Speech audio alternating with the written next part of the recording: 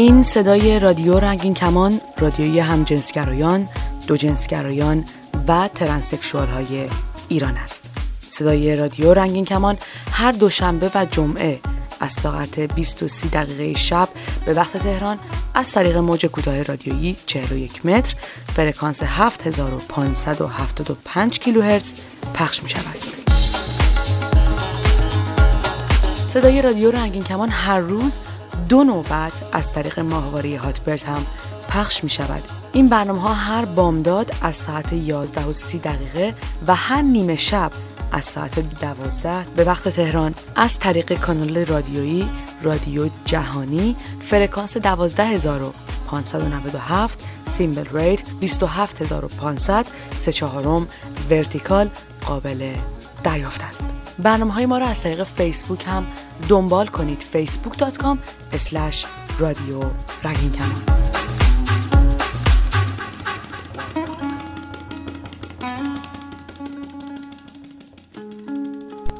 درود، من رها هستم و شما شنونده رادیو رنگین کمان. این برنامه میخوام با شما در مورد افرادی حرف بزنم که خانواده هاشون همجنسگرا بودن اونها رو کشف کردن یا اینکه خودشون برای خانواده آشکار سازی کردند. واقعیت اینه که هر فردی متناسب با برخوردهای خانواده میتونه رفتارهای متفاوتی رو انتظار داشته باشه و نمیشه خیلی کلیشه‌ای این رفتارها رو دسته‌بندی کرد. اما بیایید با هم بعضی از شرایطی که ممکن هستش پیش بیاد رو مرور کنیم. بهترین اتفاقی که میتونه بیفته پذیرش و همدردی والدین و دیگر اعضای خانواده با فرزند همجنسگراست. اتفاقی که شاید در فرهنگ ایرانی باورش سخت باشه، اما نمونه‌های خوبی داریم که غیر ممکن بودنش رو رد میکنه. مادرهایی که خودشون جزو فعالین حقوق همجنسگرایان شدن تا در کنار فرزندشون بایستند و عشقشون رو بی قید و شرط نشون بدن.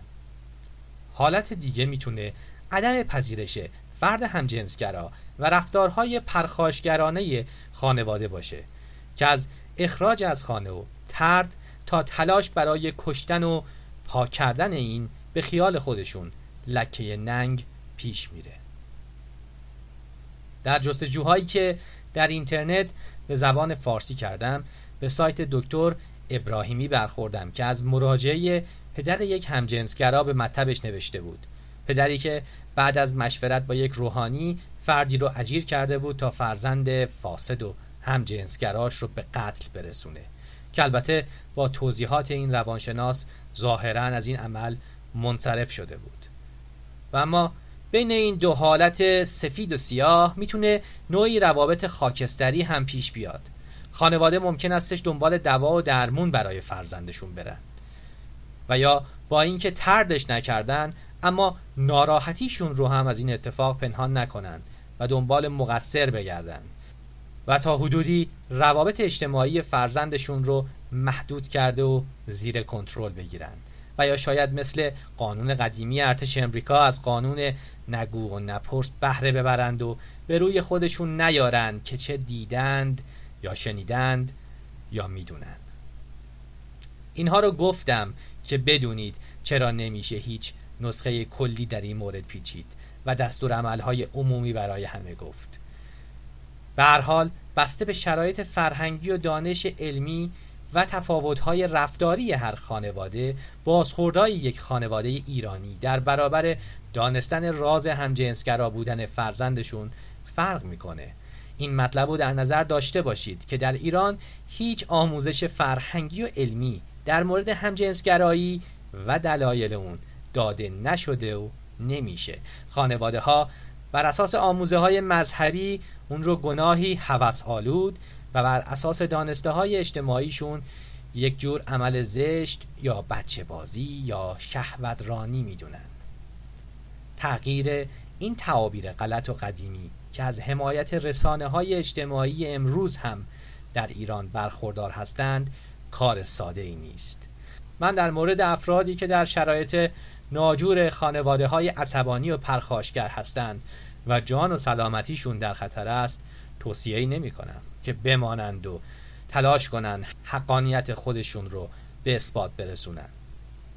و اما در مورد خانواده‌های خاکستری با جمع‌آوری اطلاعات علمی، مراجعه به روانشناس‌های معتبر و نشان دادن نمونه‌هایی از افراد موفق که همجنسگراییشون رو آشکار ساختن، میشه به درک بیشتر والدین و افراد خانواده از شرایط واقعی عضو همجنسگرا کمک کرد.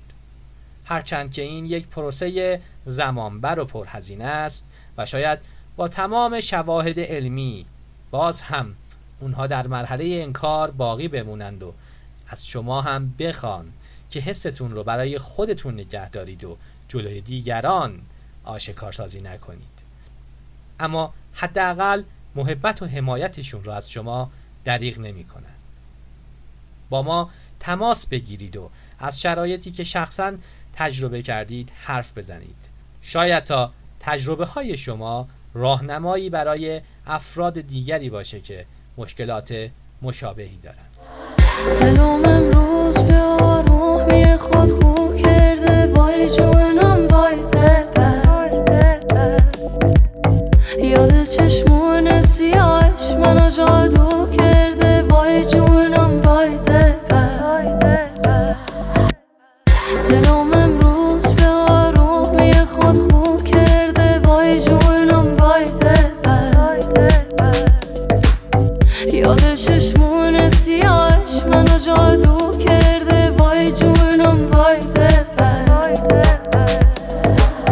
دلم پیش پر میزنه، به هر دری در میزنه، به هر خونه سر میزنه. دلم پیش پر میزنه، به هر دری در میزنه، به هر خونه سر میزنه. دلم دلم دلم دلم دلم دلم. بیاین از زندگی صحبت کنیم. تلفن 201 818 649 94 06. باز هم تکرار میکنم 201 818 649 94 06. همینطور آیدی اسکایپ radio.ranginkaman. هنوز از دست غمش دیده ما گریونه، وای جونم وای بعد عمری هنوزم مرغ دلم نالونه، وای جونم وای میرم میگردم سر به سر، دشت شده من کوه و کمر، میرم از او گیرم خبر، میرم میگردم سر به سر، دشت شده من کوه و کمر، میرم از او گیرم خبر، میرم میرم میرم میرم میرم میرم. خدا مهربونه، یاره عاشقونه، دل ما جوونه، وای وای. خدا مهربونه، یاره عاشقونه، دل ما جوونه، وای وای وای.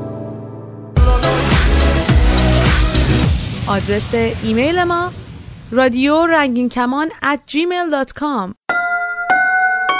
پیام های نوشتاری و صوتی خود را از طریق واتساپ و وایبر بفرستید. شماره تماس ما هم در وایبر و هم در واتساپ 2044 772 589 1667. رادیو رنگین کمان. با سلام، مریم هستم، یک ترنسکشوال که 12 سال پیش تو کشور تایلند عمل کردم و سعی کردم به عنوان یک انسان، به عنوان یک زن و در ایران زندگی کنم و از حقوق شهروندی برخوردار بشم. ولی در حال حاضر به خاطر تمام مشکلاتی و تبعیضایی که برای ماها هست، برای دگرباشای جنسی هست، بچهای گی، لزبین، بایسکشوال و ترنس ها، به خاطر فرهنگ دینی ما، به خاطر فرهنگ مرد سالاری ما مجبور شدم از ایران خارج بشم. در حال حاضر پناهجوی کشور ترکیه هستم. خب شرایط اینجا هم خیلی سخته، اما در ایران انقدر سختی من کشیدم که دیگه حاضر نیستم علیرغم تمام سختی ها به ایران برگردم و به امید روزی هم که حالا از طریق سازمان UN که داره به ما کمک میکنه، به ما اقلیت‌های جنسی در واقع، بتونم کشور دیگری رو پیدا کنم، به قول ما پناهجوی اینجا کشور سوم، که اونجا از حق و حقوق انسانی آزادی برخوردار بشه. آزادی خیلی مشروع، حالا آزادی که در حدی که به کسی صدمه نزنیم. خیلی خوشحالم که یه جایی هست بالاخره، البته تریبونیای زیادی فکر کنم هست، ولی خب من تو ایران با زیاد آشنا نبودم با رادیوها یا NGO هایی که هست برای بچهای دیگر باش. توی کشور ترکیه آشنا شدم از طریق دوستای LGBT خودم. ولی خوشحالم که اینجا میتونم صحبت کنم، از خواسته‌ام بگم، آرزوام بگم. امروز خیلی دلم میخواد بگم اولین آرزوی من اینه که ای کاش در جامعه به دنیا می اومدیم که تا وقتی که به کسی آسیبی نرسوندیم، قانون رو نقض نکردیم و صدمه‌ای نزدیم، تجاوزی به حق و حقوق کسی نکردیم، اونجوری که دلمون میخواد زندگی کنیم، اونجوری که دلمون میخواد پوشش داشته باشیم، اونجوری که دلمون میخواد رابطه احساسی و جنسی داشته باشیم. دلم خواست توی همچین کشوری به دنیا می اومدم و خیلی آرزوهای ما فکر کنم خیلی زیاده، یکی دوتا نیست، ولی اولین آرزوی من، بزرگترین آرزوی من اینه که در یک کشور آزاد به دنیا می اومدم و معنی آزادی رو تجربه می کردم و به عنوان یک دگرباش می دیدم اگر توی کشور آزاد بودم چطور زندگی می کردم. اینو نمیدونم، شاید آگاهانه تر تغییر جنسیت می دادم، شاید به عنوان ترنسجندر زندگی می کردم و این چیزیه که سوالیه که برای خودم هم پیش اومده. به هر حال به امید روزی که هیچ انسانی در اقلیت نباشه، واقعا بزرگترین آرزوی منه که هیچ انسانی پناهنده نباشه، در اقلیت نباشه و آزاد باشه. یه دلنوشته دارم، اینو تقدیم میکنم به شما. دستهایم برای پرواز پرپر میزند، از اندیشه های کهنه اشباعم، مرد کوچک رویاهایم طرحی نو باید در آسمانی دیگر. روحم را در چشمه عشق غسل تعمید خواهم داد، خدا نزدیک است. صدای گریه‌اش را از معده کودکان خیابانی میشنوی. قدیسان هر روز در کوچه ها مصلوب میشوند. نگاه کن، قدیسانی با لبهای کبود و چشمانی خمار. من روزی در کوچه ها لخت میرقصم، شاید که باور کنند زن را. دست در دست مردی عریان‌تر از من، دست در دست مردی که مرد است و ساده ساده حقیقت را بر روی یک بوم سفید نقاشی می کند. شعله های قرمز در من زبانه می کشد. از شعله های آبی می گذرم. ترس های کهنی را باید استفراغ کرد. عشق را، آری عشق را در آغوش هیچ کسی نمی باید جست. عشق در سرانگشتان کودکی است که کودکیش را در پشت چراغ قرمز معصومانه می فروشد. سقف ما هر دوی سر، دیوارامون یه دیوار، آسمون یا آسمون، بهارامون یه بهار، اما قلبمون دوتا، دستمون از هم جدا، گریه هامون تو گلو، خنده هامون بی صدا.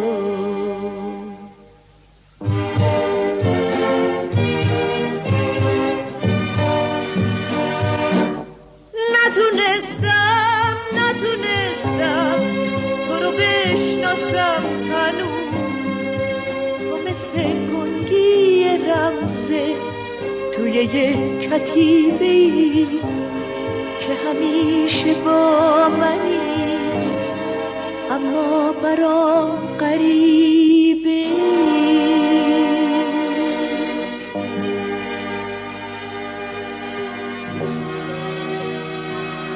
بیاین از زندگی صحبت کنیم.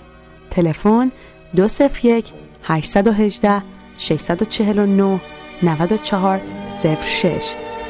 باز هم تکرار میکنم 201 818 649 94 06. همینطور آیدی اسکایپ radio.ranginkaman.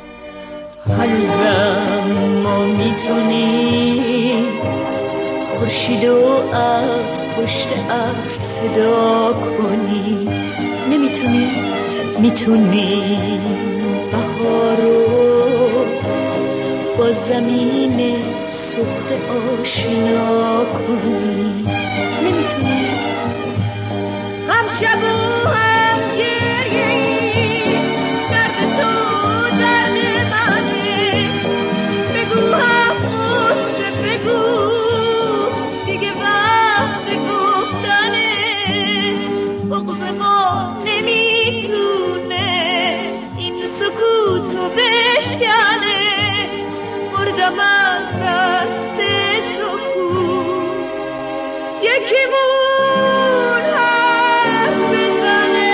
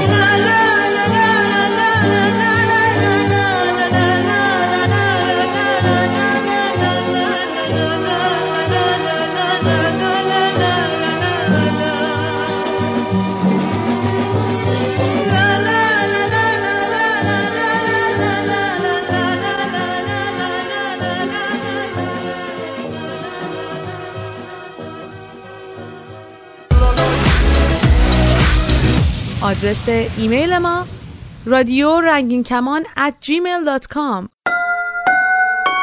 پیام‌های نوشتاری و صوتی خود را از طریق واتساپ و وایبر بفرستید. شماره تماس ما هم در وایبر و هم در واتساپ 2044 772 589 1667. رادیو رنگین کمان. آزاد هستم، با برنامه سکو همراهتونم. وقتتون بخیر. میخوام از تنهایی با هم بگیم. تنهایی شاید یه کلمه باشه، ولی حسش یه دنیاست. همون حسایی که تو، من خیلی وقتا با تمام وجودمون درکش کردیم و توی کلام قابل وصف نیستن. اما بهتره تنهایی رو اول معنی کنیم. تنهایی تعاریف مختلفی داره، مثل تنها بودن، یگانه بودن، خلوت. آدم‌ها تعاریف مختلفی میکنن از کلمه تنهایی. یکی میگه وقتی هیچ کس کنارم نیست. یکی میگه وقتی قلبم برای کسی نمیتپه.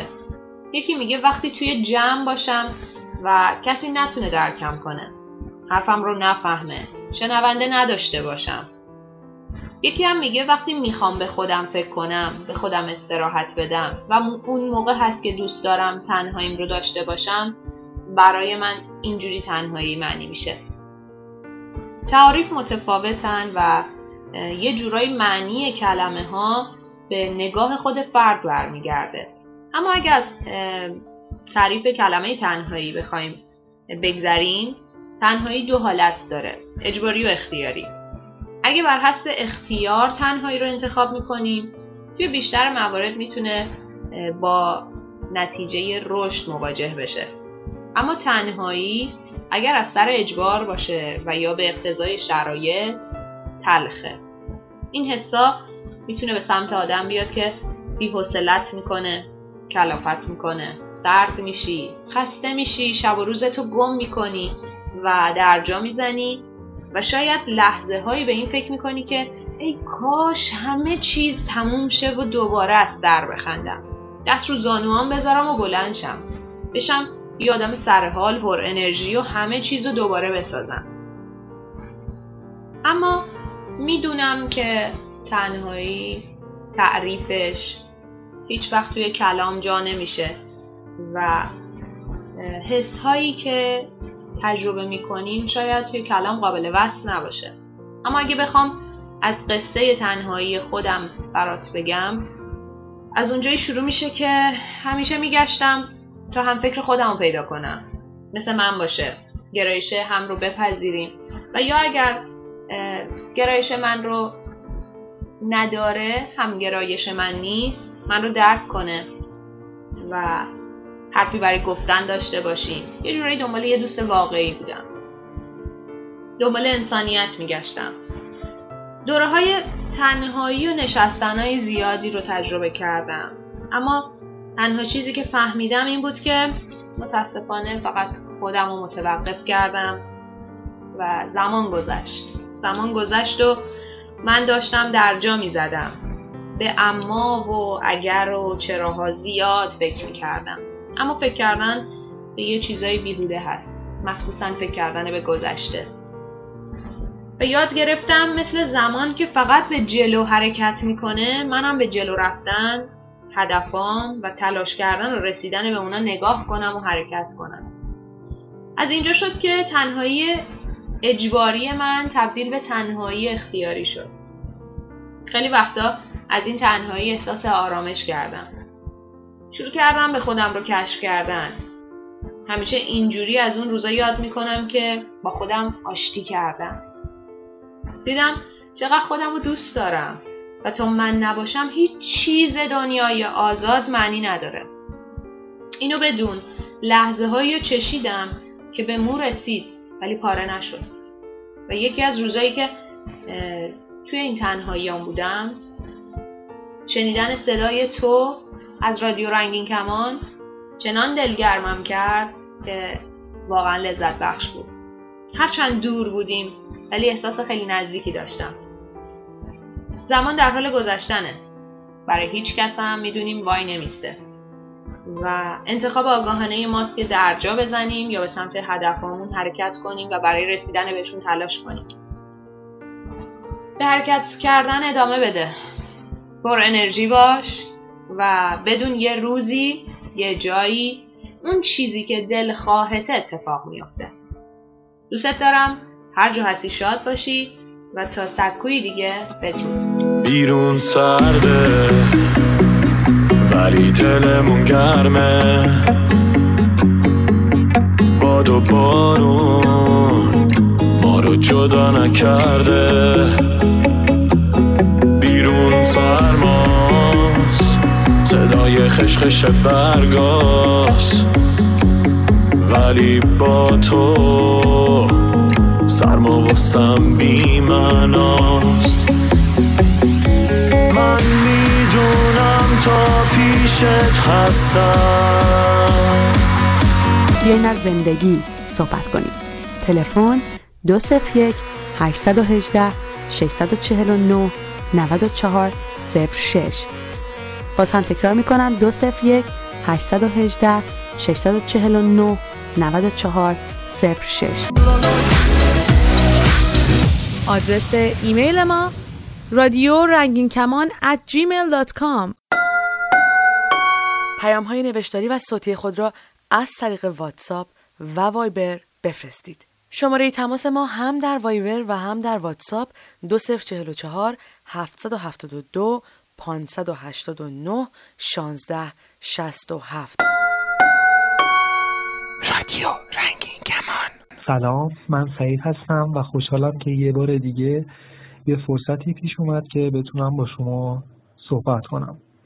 در برنامه‌های گذشته عنوان کردم که یک خوانش تازه‌ای از سوی روشنفکران دینی در گرایش‌های اسلامی وجود داره که سعی داره تا لواط و تعریفی که در فقه اسلامی و به خصوص شیعه اثناعشری به اون درباره اون گفته میشه،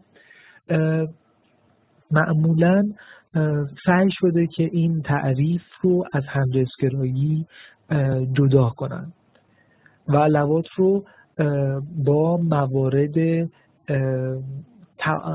تجاوز به عنف و همچنین کودک آزاری تعریف کنند. کما اینکه پیشینه این واژه یعنی لواط و همینطور سودومی در انگلیسی رو برگرفته از نام سدوم، قوم و یا قوم لوط میدونن و همین باعث شده که یک دیدگاه تازه‌ای به وجود بیاد در دیدگاه حقوقی. منشور جهانی که برای گرایش جنسی و هویت جنسیتی شکل گرفته اصول یوگی کارت‌ها نام داره و مجموعه‌ای از 29 اصل که نویسندگان آن میگن که درخواست اونها بر اساس قوانین بین‌المللی حقوق بشر با توجه به تجربه‌های همجنسگرایان و موقعیت آنها بوده. این واقعه در تاریخ 7 نوامبر 2007 در سازمان ملل متحد و در نیویورک رخ داد و توسط کشورهای آرژانتین و برزیل و اوروگوئه حمایت شد. اصول مهمی که در اعلامیه سازمان ملل متحد در فرانسه آورده شده مربوط به پایان دادن خشونت و مجازات اعدام علیه همجنسگرایان و این اعلامیه شامل اصولی چون به رسمیت شناختن حق ازدواج برای همجنسگرایان و یا تشکیل خانواده نمیشه. این پیشنهاد مورد حمایت 67 کشور از 192 عضو سازمان ملل متحد مثل تمام کشورهای عضو اتحادیه اروپا و ایالات متحده آمریکا قرار گرفت و بیانیه جایگزین دیگر در این مورد از طرف سوریه مطرح شد و مورد موافقت 57 کشور قرار گرفت که شامل 27 کشور از اتحادیه عرب و نیز ایران و کره شمالیه. به امید روزی که همجنسگرایان از حقوق خودشون آگاه بشن و نسبت به اون اقدام میکنن و همچنین به امید روزی که تمام جوامع نسبت به حقوق اقلیت‌های جنسی آگاه بشن و نسبت به اون متعهد بشن. سلام، من سعید هستم و خوشحالم که یه بار دیگه یه فرصتی پیش اومد که بتونم با شما صحبت کنم. در برنامه‌های گذشته عنوان کردم که یک خوانش تازه‌ای از سوی روشنفکران دینی در گرایش‌های اسلامی وجود داره که سعی داره تا لواط و تعریفی که در فقه اسلامی و به خصوص شیعه اثناعشری به اون درباره اون گفته میشه معمولاً سعی شده که این تعریف رو از همجنسگرایی جدا کنن و لواط رو با موارد تجاوز به عنف و همچنین کودک آزاری تعریف کنند. کما اینکه پیشینه این واژه یعنی لواط و همینطور سودومی در انگلیسی رو برگرفته از نام سدوم، قوم و یا قوم لوط میدونن و همین باعث شده که یک دیدگاه تازه‌ای به وجود بیاد در دیدگاه حقوقی. منشور جهانی که برای گرایش جنسی و هویت جنسیتی شکل گرفته اصول یوگی کارت‌ها نام داره و مجموعه‌ای از 29 اصل که نویسندگان آن میگن که درخواست اونها بر اساس قوانین بین‌المللی حقوق بشر با توجه به تجربه‌های همجنسگرایان و موقعیت آنها بوده. این واقعه در تاریخ 7 نوامبر 2007 در سازمان ملل متحد و در نیویورک رخ داد و توسط کشورهای آرژانتین و برزیل و اوروگوئه حمایت شد. اصول مهمی که در اعلامیه سازمان ملل متحد در فرانسه آورده شده مربوط به پایان دادن خشونت و مجازات اعدام علیه همجنسگرایان و این اعلامیه شامل اصولی چون به رسمیت شناختن حق ازدواج برای همجنسگرایان و یا تشکیل خانواده نمیشه. این پیشنهاد مورد حمایت 67 کشور از 192 عضو سازمان ملل متحد مثل تمام کشورهای عضو اتحادیه اروپا و ایالات متحده آمریکا قرار گرفت و بیانیه جایگزین دیگر در این مورد از طرف سوریه مطرح شد و مورد موافقت 57 کشور قرار گرفت که شامل 27 کشور از اتحادیه عرب و نیز ایران و کره شمالیه. به امید روزی که همجنسگرایان از حقوق خودشون آگاه بشن و نسبت به اون اقدام میکنن. تا برنامه بعد شاد و سلامت باشید.